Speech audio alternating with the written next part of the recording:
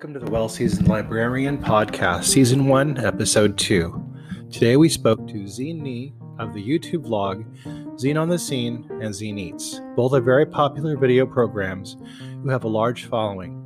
Zeene on the Scene explores San Francisco, its city, the outer areas of San Francisco Bay Area, as well as Napa County.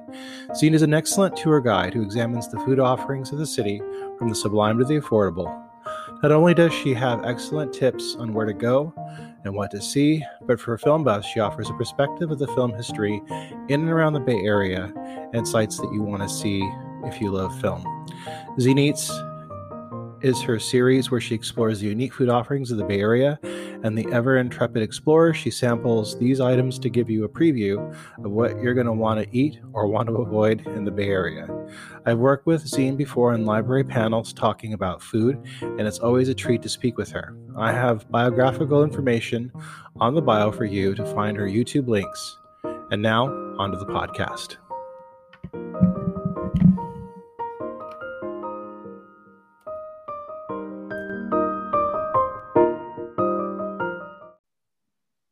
Hello, and welcome to the podcast of the Well-Seasoned Librarian. Today I'm talking to Zeene from Zeene in Real Life, a video on YouTube.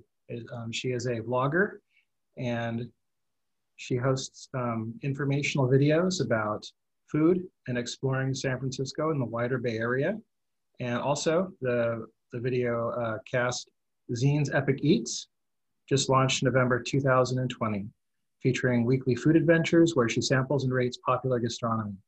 Outside of her production business, Zeene project manages the busy lives of two teenagers and a husband and tries to find time to hike with her dog, Sammy. Now, right off the bat, I want to mention something because I was going back and I was looking through some of your YouTube videos. So before we get really excited, I had just watched the movie What's Up, Doc with Barbara Streisand, and from like 1971, I think it was. And San Francisco is a very big player in that movie. It almost would be considered supporting cast, the city of San Francisco. So I went back and I was looking at your food videos, and I'd quite forgotten about all the videos that you have about locations in San Francisco that are in. Oh, yeah. And I was really getting excited watching them because, I mean, they're really good. They're worthy of television, I think. I would love to see A&E adopt your videos and put them on A&E because they're that good. And I was just like really impressed by the detail you put in with some of the films. And you know, it's funny because when I go to, I don't live in San Francisco, and I only go there occasionally, you know, just because I live outside of the Bay Area, and I mostly went there when I worked. But when I do go, I'm often like, hey, wait a minute, wasn't that in that movie? Wasn't in that? So what is your experience, and what prompted you to start doing that? And what are some of your big nerd out moments where you're walking by someplace and going, hey, that's in the film, you know? You know, ever since starting that series, I've done that more and more. So what prompted that series was because of COVID. I was limited in what I could go out and film on location. And be able to put together a good video based off of, you know, pre-existing stock footage or things that I could find online. And the film tourism has always been a pretty big thing with people. I think if you go out and you look on social media, people are very, very into film tourism. So I figure, you know, if people can't actually come and visit San Francisco and see it live, let's try doing it through film. This is something where, you know, they can relate to it because they've seen the film, they've seen the locations, and if you kind of give them, oh, well, this is where they filmed it, and here are some really cool and fun facts about it, people really, really get into it, and they can still continue to experience San Francisco and our foods here through that type of forum. Yeah, I was laughing. I was watching this last weekend with my wife, the movie So I Married an Axe Murderer with yes, Mike Myers, and Nancy Travis, and I was laughing because I remember a couple times he's just driving around the city. They do a lot of stock things with him where he's just driving around San Francisco. And I was laughing going, I know somebody who lives there. I know somebody who lives there. And like, I've been by that business is now this instead. Yep. I imagine. Yeah, and I think it's cool too for people who finally come to San Francisco and they walk around, and I've actually gotten this comment so many times where they go, oh, you know, and I passed this place and I remember it from your video, and you know, and this now makes sense, and I can kind of see the connection between these two. So yeah, from that perspective, it's kind of a cool feeling. I think I went on a date in the 80s with a woman, and she took me to the Cliff House, and she's like, and I'm like, what? She's like, what do you, what? And she goes, Vertigo, hello. Yeah, Like, exactly. oh, crap. And I was like, oh my God. And I didn't realize, oh my God, that was from Vertigo. And Yeah. views, and there's just so many great location places. You just, if you don't, you know, if you're not thinking about it, you're just going to walk right past it. Yeah, well, Vertigo filmed in so many locations throughout San Francisco. Legion of Honor, the Palace of Fine Arts. And I actually am currently working on one of the episodes, which is a collaboration with another YouTuber. So we're actually going to dig deep and do old Hollywood. And this next upcoming episode is going to be 100% about Alfred Hitchcock. And I didn't know this before I started doing the video, but Alfred Hitchcock was a huge fan of the Bay Area, and he did 3 of his films up here, and he actually had a house up here. He owned a winery in Santa Cruz. I don't know if people know that, which was I didn't know that. Super cool. And in addition to being a huge foodie, he was also an amateur viticulturist. So he grew his own grapes. I don't know if you've heard of Wente Vineyards. Yeah. Oh yeah. I've been by there. Yeah. Yep. He sold his grapes to Wente Vineyards. Oh my God. That's crazy. I didn't know. And after he passed away, his vineyard was purchased by another couple. And actually they carried on the winery tradition. And it's open now for people who want to go and visit, and it's just kind of a cool way to bring the whole wine and film industries in the Bay Area together in one place. And very cool, chill place to be, and it's great views of the redwood forests in Santa Cruz. Oh my God, yeah, I love that area. That's so beautiful out there. Yes, it's gorgeous. So I'm gonna go back to a question I've asked you more than a few times, and I always love when you talk about this. What made you go into YouTube hosting and becoming a vlogger? How did you decide to do it? I mean, I want to say, like, if people who are listening to this have not seen your webcast, I really encourage them to, because I think you have one of the best ones on YouTube. I mean, it's so professionally done. Everything, you know, you always hit the nail on the head every time. Your sound's always 100%. Your visuals are 100% all the time. You always sound like, you know, you've maybe gone to like some kind of school to study elocution, because you always sound great. And that's not the case with all YouTube bloggers, right? I mean, I don't know how, I have a lot that I really enjoy, but it doesn't always, I mean, they usually look like something that somebody just did. And yours always looked really great, like a studio produced it. So Oh, great. Thank you. So how did you get into it? What made you decide to go into it, and what made, like, because I look back, and from the beginning, you've always had really, you know, great content from the beginning of your series onward to now. So what made you do this? Yeah. And by the way, I think content is super important. But anyways, I originally came from technology marketing. I had like a 15-year career there. And I got just to a point where I was kind of tired of the rat race, kind of tired of doing the corporate thing. And I wanted to do a career switch into something that I could own. It could be for me, and that would give me some independence and flexibility. And I found that after doing some research, that YouTube was an awesome platform that would allow me to host my own content. And just in general, it has pretty low barriers of entry. Like, you don't really need a ton of capital and experience to start your own YouTube channel. Like, all you need to do is to create an account and you're on right away, right? And buying video and audio equipment is not that expensive. Most people have a camera on their phone, and you just need some good sound quality, and like a lavalier mic is not that expensive. It's $20 and you're ready to go. And you're right there. You just spent $20 and you're a YouTuber right there. So, so that for me, it was very easy to get on. And then the other part of it too is that I think YouTube really allows you to be set up for success in that it's already got a ready-made audience, which is huge. And it has a built-in monetization engine right there. So you could very easily make it into a sustainable business. What was have you always been kind of a gourmet or a gourmand, or have you always loved food? I mean, were you a kid that was like really into food, or were you like some people getting into it more later in life as an adult? Oh gosh. Well, so my mom was a fantastic cook, and actually she majored in home economics in college. Nice. And so that should give you some indication of my age, as back then when home economics was a honest to goodness major. And in some ways I wish they would bring it back, because I think we're missing out on a whole area there. Well, I remember it in high school, and yeah. That was a thing. I've known people that majored in that. So. Oh, yeah, that's what my mom did. She majored in home economics. So I actually grew up eating really, really well and exposed to a pretty diverse palate.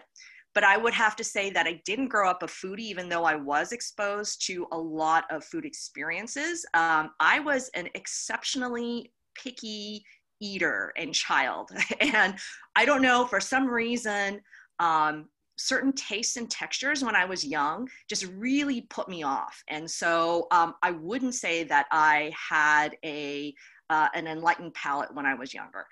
It probably was something that developed more as an adult. And I would say in college, I began to go out and eat more and sort of appreciated food through just that sort of exploration of the restaurants and the dining experiences around me. So I appreciate you saying that, because now I have some hope for my children who are very picky, and I'm hoping they will eventually kind of evolve into foodies and stuff as they get older, because, you know, you can't live your life eating macaroni and cheese all the time. No, you cannot. Well, and that, by the way, is supposedly a very popular diet plan for most youngsters. Like, I believe, I don't know if you've heard this term, the white diet. Yeah. Some kids that only eat things that are the color white, like rice, pasta. Like the orange diet. Like, yeah. Like macaroni and cheese and goldfish. I think those are the There you go. Yeah. I often want to experiment and try different things, and my wife she's very patient with me, and she's very like, cook whatever you want. But like, I was putting a couple of tongues in the basket. She's like, "What are you doing?" I'm like, "I'm gonna make lengua." She's like, no. I'm like, "Oh, come on, it won't look like this when I'm done." And she's like, "No, absolutely not." You just got to sneak it in. Don't tell them that you're doing it. Just sneak it in.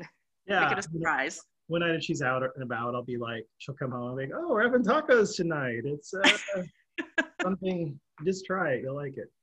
Mystery meat. Yeah. What do you think? People have a conception of the food scene in San Francisco, and one of the things that really irritates me is that I think a lot of people come to San Francisco or the Bay Area in general, and they go right to Fisherman's Wharf. Yes. The bread bowl with the ubiquitous clam chowder. Yep. And the sourdough bread, and then they leave. And if maybe they'll have some seafood, maybe some oysters, but usually they just leave and come and go.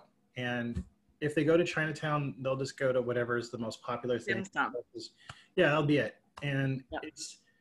It's frustrating, because we have a city, as you know, I mean, more than anybody, it's got such a diverse culture, and there's so many different types of things there. So I think, what do you think that some of the things, like if you want to recommend to people coming to the city, as you do in your vlog, like what do you like want to like tell people, hey, get away from the mainstream and go to here? What would you recommend to people? Yeah. So I don't discourage people from doing the clam chowder or the dim sum thing, because it's a pretty essential part of the San Francisco experience, especially if you don't come to San Francisco very often. And this is sort of a once or a twice in a lifetime thing for you. Definitely go experience it, but expand your palate and go beyond sort of, not to knock them, but go beyond Boudin's, or go beyond, you know, whatever is the dim sum place that you've been recommended to go to. Go and actually find the real authentic versions of those things. And actually, you know, when I did food videos for travelers, those were the top 2 videos that I produce. Where can you find clam chowder and where can you find Chinese food that is authentic and is like a better experience for you if you're coming to San Francisco. So personally, I actually have 2 recommendations for clam chowder. If you want to come, go to a place called Blue Mermaid, which is also on Fisherman's Wharf, but they do such fantastic from scratch chowders, and it's not a bad deal. They do like 3 chowders. You've got a red chowder, your traditional white chowder, and then they do kind of a special crab and corn clam chowder that is more like San Francisco for like a great price. Like I think the sampler is $12 for 3. Which is so much better than I think it's like $8 or $9 that you get at Boudin, right? Or like go to Hog Island Oyster in the Ferry Building. Yeah. And Hog Island Oyster is a homegrown Bay Area business. They actually have an oyster farm up in around Tomales Bay. And, you know, personally, I think if you're going to come and you have a car and you can get up there, go experience it. It's so fantastic. And you really understand the whole Bay Area ethos around agriculture. You know, I would say that is the one thing about living here in the Bay Area that makes us unique is that we are so blessed to be in an area where we're near sea and surf, that we have fantastic natural ingredients, right? We do our own fish, we have our own oyster farms, we have our own farms just down the street in like Watsonville or out in the East Bay. I mean, we are so blessed to be able to have all of this really great ingredients. Like definitely go out to some farms and like experience what that's like and have food that literally just got harvested that morning. So for like clam chowder, that's what I would say. Or like Chinatown, people always want to come and have dim sum. And so I recommend to them some like very unique dim sum experiences. Like one thing that is very unique to San Francisco is that we have counter services for dim sum, which I have not really seen any place other than in New York. And these are areas where you can go in, you get like super cheap, but very, very fresh dim sum. And it's this whole experience of they don't have seating there. It's not like with the little carts that they push around. You go to a counter, they're very brusque. So, you know, you're going to have to excuse them for that. You order your dim sum, you pay your, you know, $2 per order or whatever it is. And then you go to a park or something and you kind of squat there and you eat your dim sum. Or you go all the way out to Sunset District, which most people never head out to, but which is actually a second China, the sunset. So that's a great place to go experience kind of the very local feel of Chinese experience in San Francisco. Outside of that, I would also say people must experience 2 other things. Burritos, specifically the Mission Burrito, was actually founded in San Francisco. And I think most people forget that. And actually Mission Burritos right now are probably the most predominant form of burritos around the United States. And most people don't actually put those 2 together. And if you go to the Mission District, there are so many fantastic places where you can go and get a Mission Burrito. And then the second thing I would totally recommend is go to a restaurant that does farm to table style cuisine, because that is something that we are just known for. You know, again, we are close to so many farms, close to so many ranches and places that like raise livestock, that like to experience the freshness of that type of cuisine is just a must do here in San Francisco. Mentioned the burrito thing. I always laugh because when I moved here, I'd say around 90, I don't think that the Mission Burrito had taken hold in the United States like it had here. And I remember getting a burrito and amazed. First, I was shocked at the price of it, because usually I could get a burrito back then for about $3, you know, and it was like 8 or 9. And I was like, all right. And so I paid, And I got this burrito that was the size of a small sleeping bag. Yeah. Like, what is this? And it had rice in it and all this stuff. And I'm like, rice in it? Yes. Oh, what? And it was great. Yes. But now it's the norm, right? I think even in San Diego, where I'm from, they didn't do that, but now they do, just because it took off, you know. Yeah. Yep. Absolutely. So, Dean, I'm sorry. I want to ask you, I know this is a hard question, and I wanted to preface it with another question first. Because you're so well known, you know the city and you know the food here. I'm willing to guess you probably get about 4 or 5 texts per night saying, "Hey, can you recommend this? Can you recommend that? Are you fun to recommend things?" Not per night. But I know, but you know, and that's part of what I do and what I enjoy doing is and the great thing about doing YouTube and social media, and I'm also on Instagram for those who are interested in following me, is to be able to connect personally with like-minded individuals. And I don't mind. I love when people contact me and go, hey, you know, I'm going to be visiting San Francisco. Can you recommend places to eat or places to see? And always happy to chat with people about that. What are some of your top recommendations for San Francisco? Like if people were to, you know, come to the city and they wanted to go somewhere nice that they could really be memorable, what would, I know this is a hard question, but like just a few places you want to shout out to that you can think of. Yeah.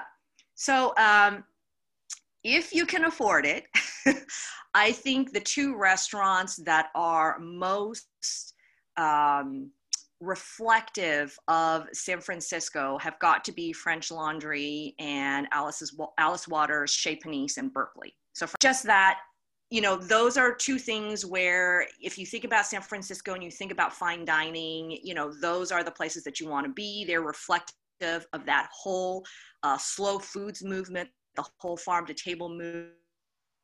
So I would say that what I would recommend is, you know, if you want that same experience, there are definitely restaurants here in San Francisco, and there's no restaurant that you will find that isn't, you know, where the standards aren't fantastic. Just being in this area with the accessibility to those farmers markets. I would say State Bird Provision is a really, really good place to go to get that same experience, but at like a fraction of the cost. And that restaurant can also be a little bit busy at times because, again, it's just so popular. The food is so good there and it's so inexpensive that they typically do have quite a bit of a wait. What about, like you recommended some wine? Yeah, what I would recommend is up there.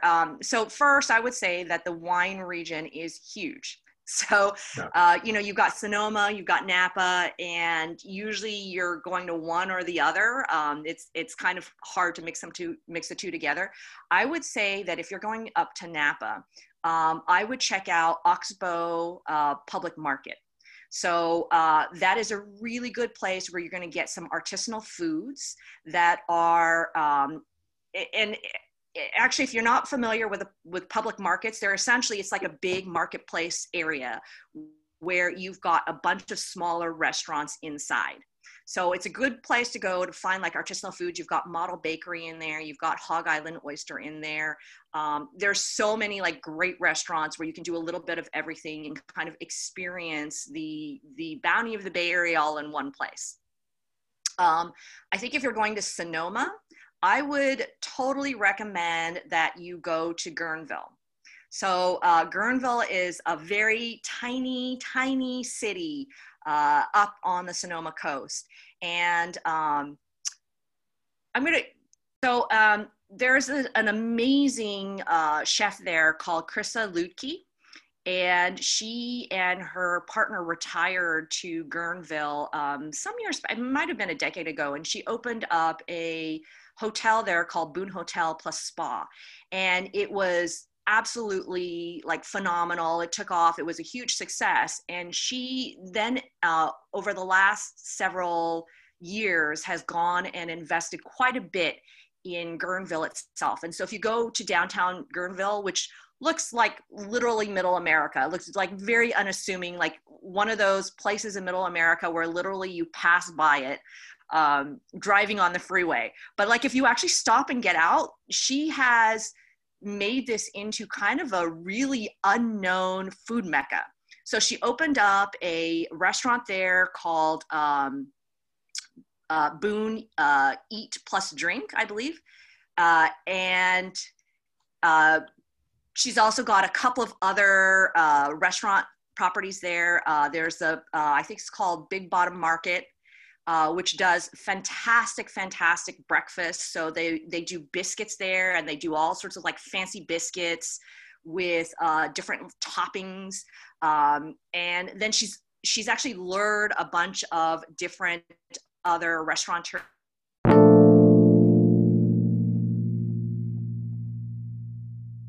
Mom deserves the best, and there's no better place to shop for Mother's Day than Whole Foods Market. They're your destination for unbeatable savings, from premium gifts to show-stopping flowers and irresistible desserts. Start by saving 33% with Prime on all body care and candles. Then get a 15-stem bunch of tulips for just $9.99 each with Prime. Round out Mom's menu with festive rosé, irresistible berry chantilly cake, and more special treats. Come celebrate Mother's Day at Whole Foods Market.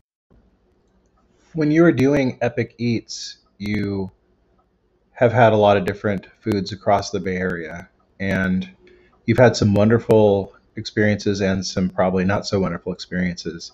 Can you tell me about some of your least memorable experiences that you've had? Olive oil and vinegar shakes. So they make milkshakes with olive oil and then milkshakes with vinegar in them. And I was like, what a cool food adventure. So I went up there to try it out, and it's a place called Olive Pit. So I'll give them a shout out. And Corning is best known for olives. So they can olives there. They also produce olive oil. So it was just kind of natural for them to come up with this concept of doing a milkshake with olive oil and with vinegar in it. So I go in, and they have this huge menu of maybe like 30 different types of shakes. And so there's like 15 of them are different flavored olive oil shakes, and 15 of them are different balsamic vinegar, like with infused flavors type shakes. And the olive oil was actually okay. So I ordered one of each. I ordered it was like a blood orange olive oil, and then like a fig balsamic vinegar shake was what I ordered. The olive oil was okay. Didn't taste extraordinary, but didn't taste bad either. It just kind of tasted like a orange Julius milkshake was what it tasted like. But I have to say, I was not awesomely thrilled with the vinegar one. And, I think the concept is fantastic. And actually later I came back and I came up with my own recipe for it, which I love to this day. I think unfortunately it was the execution, because vinegar is one of those things where you have to have a super light touch. And I think the person making it unfortunately used like way too much vinegar. So it was just this very overpowering sense of vinegar when you tasted the shake. So yes, that was probably my worst food experience so far out of this series. Well, I mean, it's nice because, I mean, you're always really, I've never seen you be nasty about it. You've always been really nice about the stuff, and you're always very gracious. But like, I don't know, like, throw it over my shoulder. I don't know if I'd be happy about that.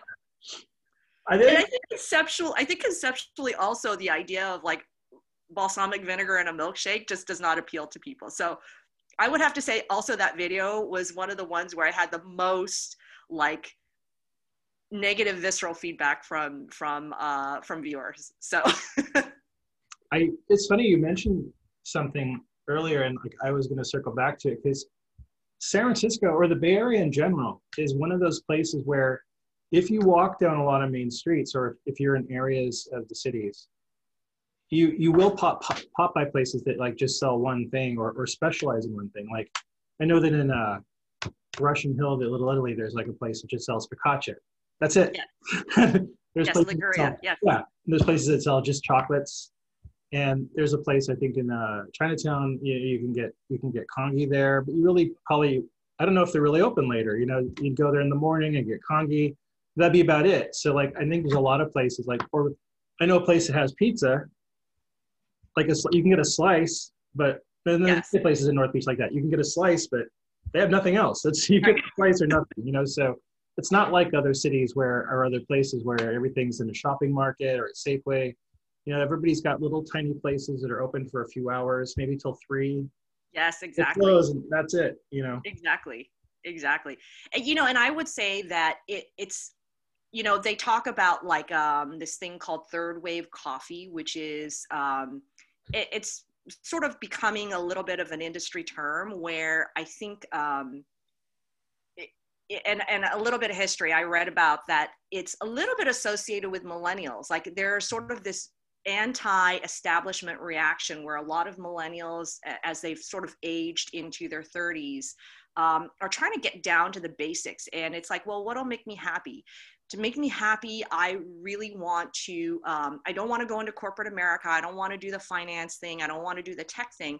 I want to get back to the earth, and I want to craft something and be really, really good at it, and sort of make it into this like ultimate symbol of what it is.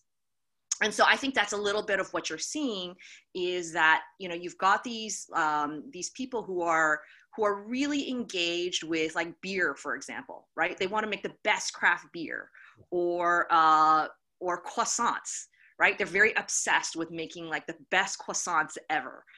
So there's a little bit, I think, of that to it as well. Yeah. I was going to ask you, so does that even go into like, I know that about 5 years ago, the media had a heyday with talking about avocado toast and how these millennials are eating avocado toast. It's so expensive. And does that step into that where like people were making the nice coffee, they had like the better coffee, maybe fair trade, and then they would have some avocado toast? And I think people were misinterpreting that. They were just looking at it as being this P.T. Barnum thing, and maybe it was something else. Maybe it was more kind of comes from a genuine place. Yeah. Well, I do think it does come from a genuine place, and the avocado toast is a real thing. It's a real thing in San Francisco. There is some controversy as to who founded avocado toast, San Francisco or Los Angeles. And by the way, we have a lot of these controversies, SF versus LA. The Chinese fortune cookie is another one where both cities claim to have originated the whole concept, but I don't know. Up here in San Francisco, so I forget the name, there is one place that apparently came up with the idea and was the first to sell avocado toast. But it does come from a culture where people were very obsessed about bread up here. Mm-hmm. For a very long time. And we have so many great bakeries up here. But specifically around bread, you've got like Jane the Bakery, you've got the Mill, you know, you've got Tartine. There's all these like fantastic bakeries that are so obsessed about making great breads. And I think the avocado toast was sort of an offshoot of that you have this like perfect loaf. And how do you serve it in your bakery in a way that kind of shows it off? And so, you know, the avocado toast is such a simple kind of interpretation of bread and toast, right? Like, how do you just put like the most minimal thing, which is like a fresh avocado with some sea salt on it and some olive oil, right? And that presents the toast in the best light. Very good. Now, I was going to ask you, do you have any connection with people? Do you have any friends that work in the food industry? And has there been any sense for you, like how it's going right now? Because you've spoken about how the quarantine has affected you as a vlogger. Like, so how is it, what is your sense of how the food industry has been affected by the quarantine since it started? Yeah, so that's a great question. So a little bit of history. San Francisco, prior to the pandemic, was the #1 region for restaurants in the United States. We actually had the most restaurants per capita out of any city in the US. And like to the extreme, like we were double the number of restaurants than the #2 city behind us. So that sort of gives you some idea of like how important the whole restaurant industry was to San Francisco. I think that, yes, it has actually devastated. The pandemic has devastated the restaurant industry. You know, and to your question, I do have some friends in the industry, like probably, I wouldn't say it's more than anybody else, but just kind of having been around, yeah, I do have friends who have either opened restaurants or are involved with the restaurant industry in some way. And I sort of hear the same thing from all of them. They're all struggling right now. But, you know, I will say, and just to kind of throw a statistic out there, the National Restaurant Association, National Restaurant Association published a statistic that in the US, just last year alone, there were about 100,000 restaurants that closed, either like temporarily or permanently. So that's a huge impact. And I think it was like some billions of dollars of lost revenue as a result of all these closures. So yes, it is pretty widespread. I will say, however, that what I've seen is that the restaurant industry is very resilient.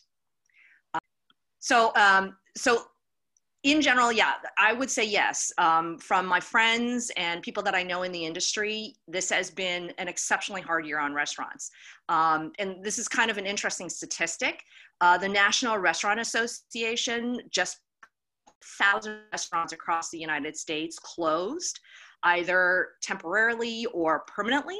And here in the Bay Area, it includes like some of our like huge San Francisco institutions closed.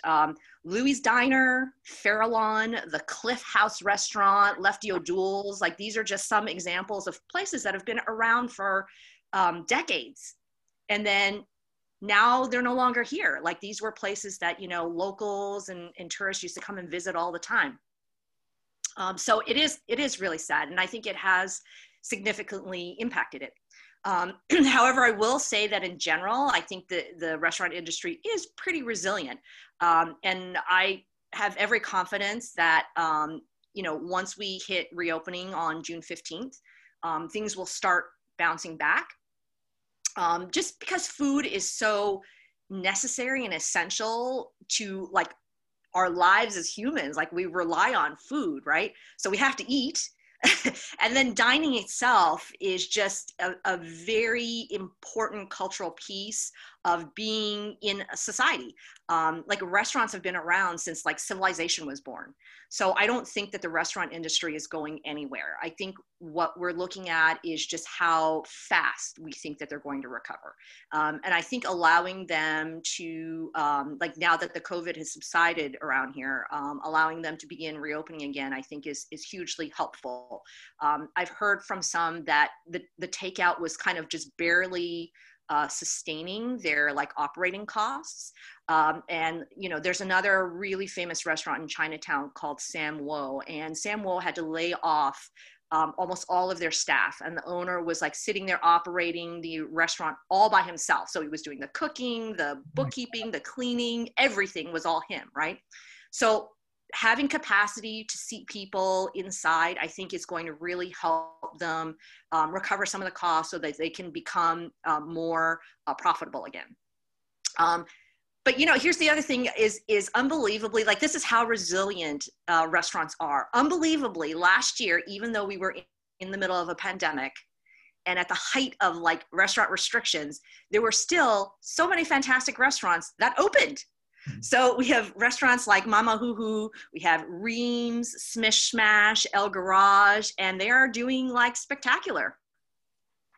Yeah, that's great. I'm so glad that so many places have been able to like still continue and then open too. Because I mean, I think I've listened to other podcasts where people have talked about, you know, opening and how scary that is. But I think they came in it with the mindset that they're going to have to like adapt to what's going on. Where I think with some of the older institutions that were, you know, ingrained, maybe open for decades, it had to be really a huge mind shift to kind of try and, you know, adapt to the change, you know. So yes, I feel like there's been, I mean, my family never used, I mean, maybe my kids did, but my wife and I never used delivery before. We would always just go out and get stuff. And now we started using, I actually have a delivery app on my phone, which I never would have done because I'm largely a Luddite. So I don't use a lot of technology for our apps and stuff like that. And and I've enjoyed getting stuff from some of the local restaurants, which was really, I think, kind of helped open up my access to them, because I'll see more stuff on the app and I'll go, oh, let's try that. Do you think that's changed the food industry at all? Do you think that's made some impact on it? Maybe. Oh, absolutely. Positively? Okay. Yeah, absolutely. I think it's really helped them with reach. So one restaurant that I'm pretty familiar with is called China Live, and they opened maybe like 5 or 6 years ago, just kind of on the border of Chinatown. And so they're, if you've heard of Eataly in New York, they're sort of like an Eataly concept. So it's 3 or 4 floors, and they do Chinese food in all sorts of different ways. They have like a shop, a tea house, a couple of restaurants in there, like a grocery store type of a thing in there. And so because of this whole delivery concept, they've actually been able to extend their reach all the way down into South Bay. So they're no longer serving just San Francisco, but they're actually being able to serve the broader Bay Area. Another area where I think technology has really helped enhance the restaurant industry is this new thing called ghost kitchens. And I don't know if you're familiar with that, but yeah, I actually work by one, weirdly enough. Would not have been possible without the delivery services. So these new ghost kitchen concepts are, you have somebody who manages the ghost kitchen. And I think in the past, like restaurants would do their own, but like this is sort of a new thing where you have an actual company that hosts these ghost kitchens, but they'll rent out a giant warehouse in some industrial area of San Francisco, and they cut up the warehouse into some smaller kitchens, and they provide all the equipment in there. And so, if you're a startup or some sort of a pop-up, this is fantastic for you, right? Because you don't actually need to have that capital investment, which, by the way, is the most expensive part of starting up a restaurant. So you can go in and you have the freedom to kind of do whatever you need to do. And the other part is there's no front of house. And so, I'll kind of explain for people who don't understand front of house, back of house. Like back of house is like your kitchen, and the front of house is really your service area where your customers will come in, sit down. You have to have waiters, you have to have bartenders, hosts, busboys, etc. So there's no front of the house needed, because your front of the house are really these delivery apps. So this whole concept is geared on, you come in, you have a kitchen already set up for you, and then you also don't have to put in money to hire all these people and to support like a dining experience up front, because everything is delivery. So I think for restaurants, this is really revolutionary for them, in that it's never been that simple where you can go and just like try an idea, right? Like, I don't know whether my boba idea is going to work. I just want to try it out and see whether it has any demand. Because in the past, you used to have a lot of money to like start something. So like you'd have to be really sure of your idea, because you don't want to waste somebody's like $1 million investment in your business, right? So nowadays you don't have to do that, but you have these ghost kitchens where you can go in and try out a concept, see if it works, see if spend some time in this ghost kitchen, refining your concept to a point where, okay, maybe then you may want to do sort of a real brick and mortar, and then you actually have a business where that type of an investment makes sense. So yeah, I do think that technology has been pretty important and evolutionary for the restaurant business. Very cool. Last question. And I want to thank you for doing this with me. I know this has been a lot. Oh, this has been fun. Yeah, I could talk to you all day. Me too. I love talking to you. Great questions also. And I love talking about food. I love this question because I think it always gives me an insight. I know it's a hard question, so I'm going to throw it out there. If you could invite 10 people, living or dead, to dinner, who would you invite and what would you serve? Oh my goodness. I may not have exactly 10 people. I'll try. That's fine. So I would say that my favorite food to serve at dinner parties are Vietnamese spring rolls. And in Vietnamese, it's called go quan. I probably pronounced that incorrectly, but that's what that is. And what I do is I do a version of this where it is make your own. Nice. So the reason why I like it is because, one, it's exotic enough that it's kind of a really fun experience for people. They're like, oh my gosh, I've never done this before. And they're kind of learning about a new culture and learning about new foods. And it's a great conversation starter, because then you can kind of start talking about, the origins of this and how this was made, and, get into even some cultural and societal and other like pop culture type conversations. So, I think for me, that's fantastic. And it's very experiential, right? You're not just coming in here and eating food, you're actually actively participating in making the food. So, so for me, that's sort of my favorite party trick, if you will. So for me, the dinner guests, there are two criteria for me for inviting people to my dinners. One, first, they have to have stimulating conversation. So the person has to be really, really interesting and be willing to participate in discussions. And number two, diversity of viewpoints is really important to me. So I would say that the people that I invite should come from kind of a pretty varied background. So that said, the people that I would invite, my friend Henry Nguyen, who lives in Vietnam right now, but the reason why is that he can give us more of a cultural and historical recounting on the dish. So he could kind of talk a little bit about like, food in Vietnam and particularly the spring rolls and the history and all of that behind it. But also he's just a very interesting person. He was a contributor to the Lonely Planet Vietnam Guide. So he has a lot to talk about, like interesting perspective in traveling in Vietnam. And he's currently an investor there, and he's actually invested in several restaurants. And so he can talk a lot about the industry there. He was the first person to have founded the McDonald's franchise over there. And I think to this day, he's still the only sole franchisee of McDonald's over in Vietnam. So I think it's, oh, sorry. Are you hearing? No, it's fine. You're fine. Okay.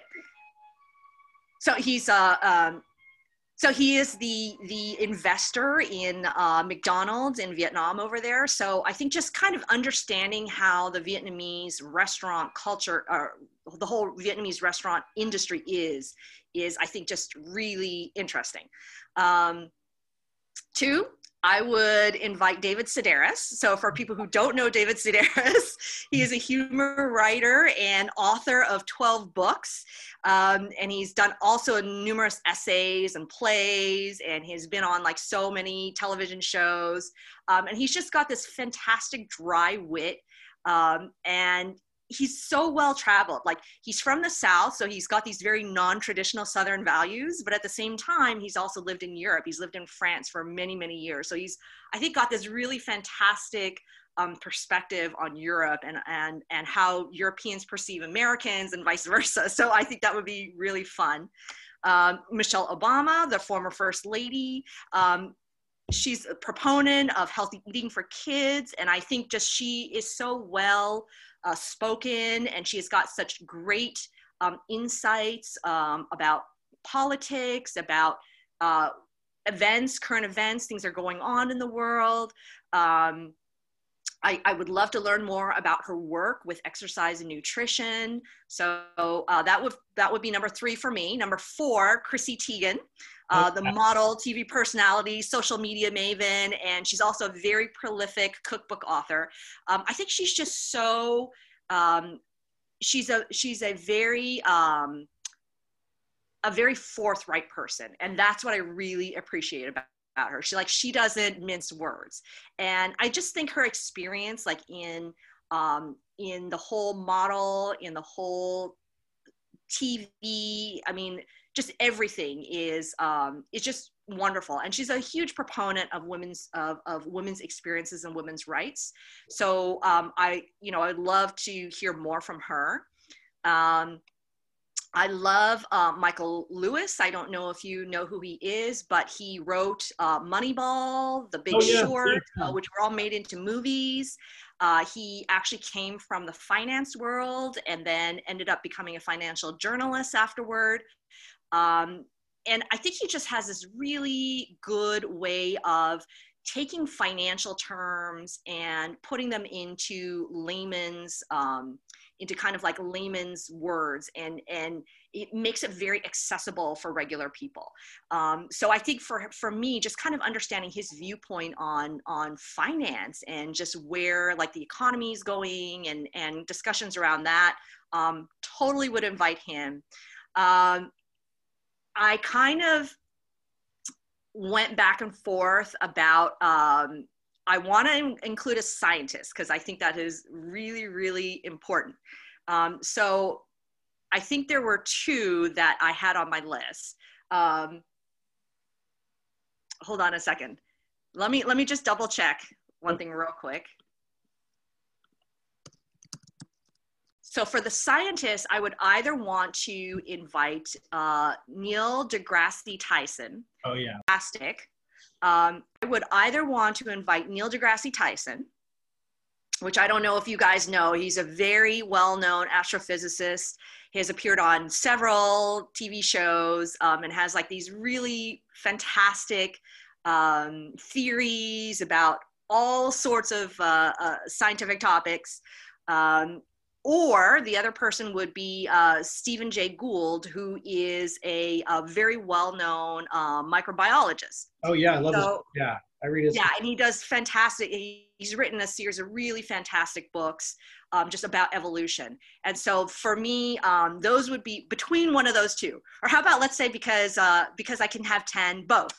Yeah, why not? That'd be great to see them talk to each other. Oh my gosh, yeah. Yeah, and just come in with their different perspectives on science, like, or their different fields on it, and kind of see their different takes as a result of that, right? Oh God, I'd love to hear their conversation. I'm an armchair biology nerd, so are you really? So am I. Yeah, I love reading. I mean, I wish I would have gone into it now as a career field because I think I'd really enjoy it. But I'm in my 50s. That's not going to happen. But you know. It's never too late. Yeah, that's right. At 50 is young. Yeah, that sounds like a great group so far. I like it. Yeah, and I would want to invite like a restaurateur. Oh yeah. So on my list is also Chef Alan Wong, who is from Hawaii. And unfortunately, another casualty of the pandemic, he just closed his restaurant in Hawaii. He actually had a super popular, like next to Roy Yamaguchi, he had one of the top 2 most famous and popular fine dining restaurants in Honolulu. And he does these really fantastic fusion Hawaiian cuisines. And I was able to dine there when I was visiting Honolulu some years back, got to get an autograph, a cookbook for me. I love his recipes. I always cook out of them. So for me, just to be able to have some time with him, to talk to them, find out about Hawaiian cuisine and his thoughts on restaurants and opening a restaurant and being in that industry, I think would be so fantastic. That sounds wonderful. Oh my God, what a good group. Yeah. Leonardo da Vinci, who's the acclaimed Renaissance master, just because he knows everything. Like, he's a writer, he's an artist, he's a mathematician, he's a scientist. He came up with so many like inventions. Just to be able to, talk to him more about those things, I think would be fantastic. And then like last on my list, I want a writer. So I have on there Christopher Paolini, who is the author of the Inheritance Cycle series. It's like a fantasy fiction for teens. And he is one of the youngest, most successful author of science fiction books ever. I think he published his first book when he was 16. And his first book became like a New York Times bestseller. Nice, I'll check that out. I'm a big science fiction fan. So. Oh yeah. He's terrific. So, and then all teens who are into sci-fi or fantasy, actually it's not science fiction, sci-fi, fantasy, have read him, know who he is. And so he's just brilliant. So I would love to have him. So those are my top 10. Thank you. That sounds like a great dinner. That sounds wonderful. I would love to be at that party. That sounds amazing. I would love to be at that party too. Oh my God. I want to thank you for coming and talking with me. And I want to recommend your vlogs to people who've not seen them yet. And if you have seen them, continue to watch them. They're wonderful. They're Zeene in Real Life and Zene's Epic Eats, both on YouTube. Look for them and please look and like it when you go on there, to kind of give a few thumbs up or likes on there when you go on to visit. And thank you, Dean, for having me on. This has been so much fun. And I would give a plug to you too. Like, not just me, you're also a fantastic food writer. And I love the articles that you publish in Medium. So thank you very much. I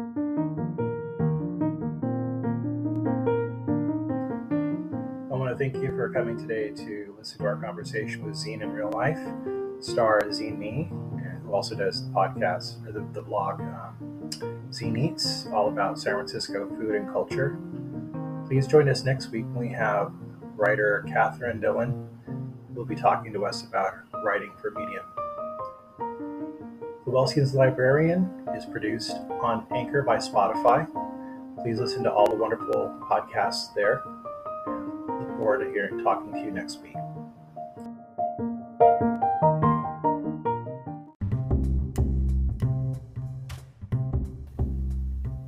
This podcast is supported by funds from our sponsors and donations from our listeners.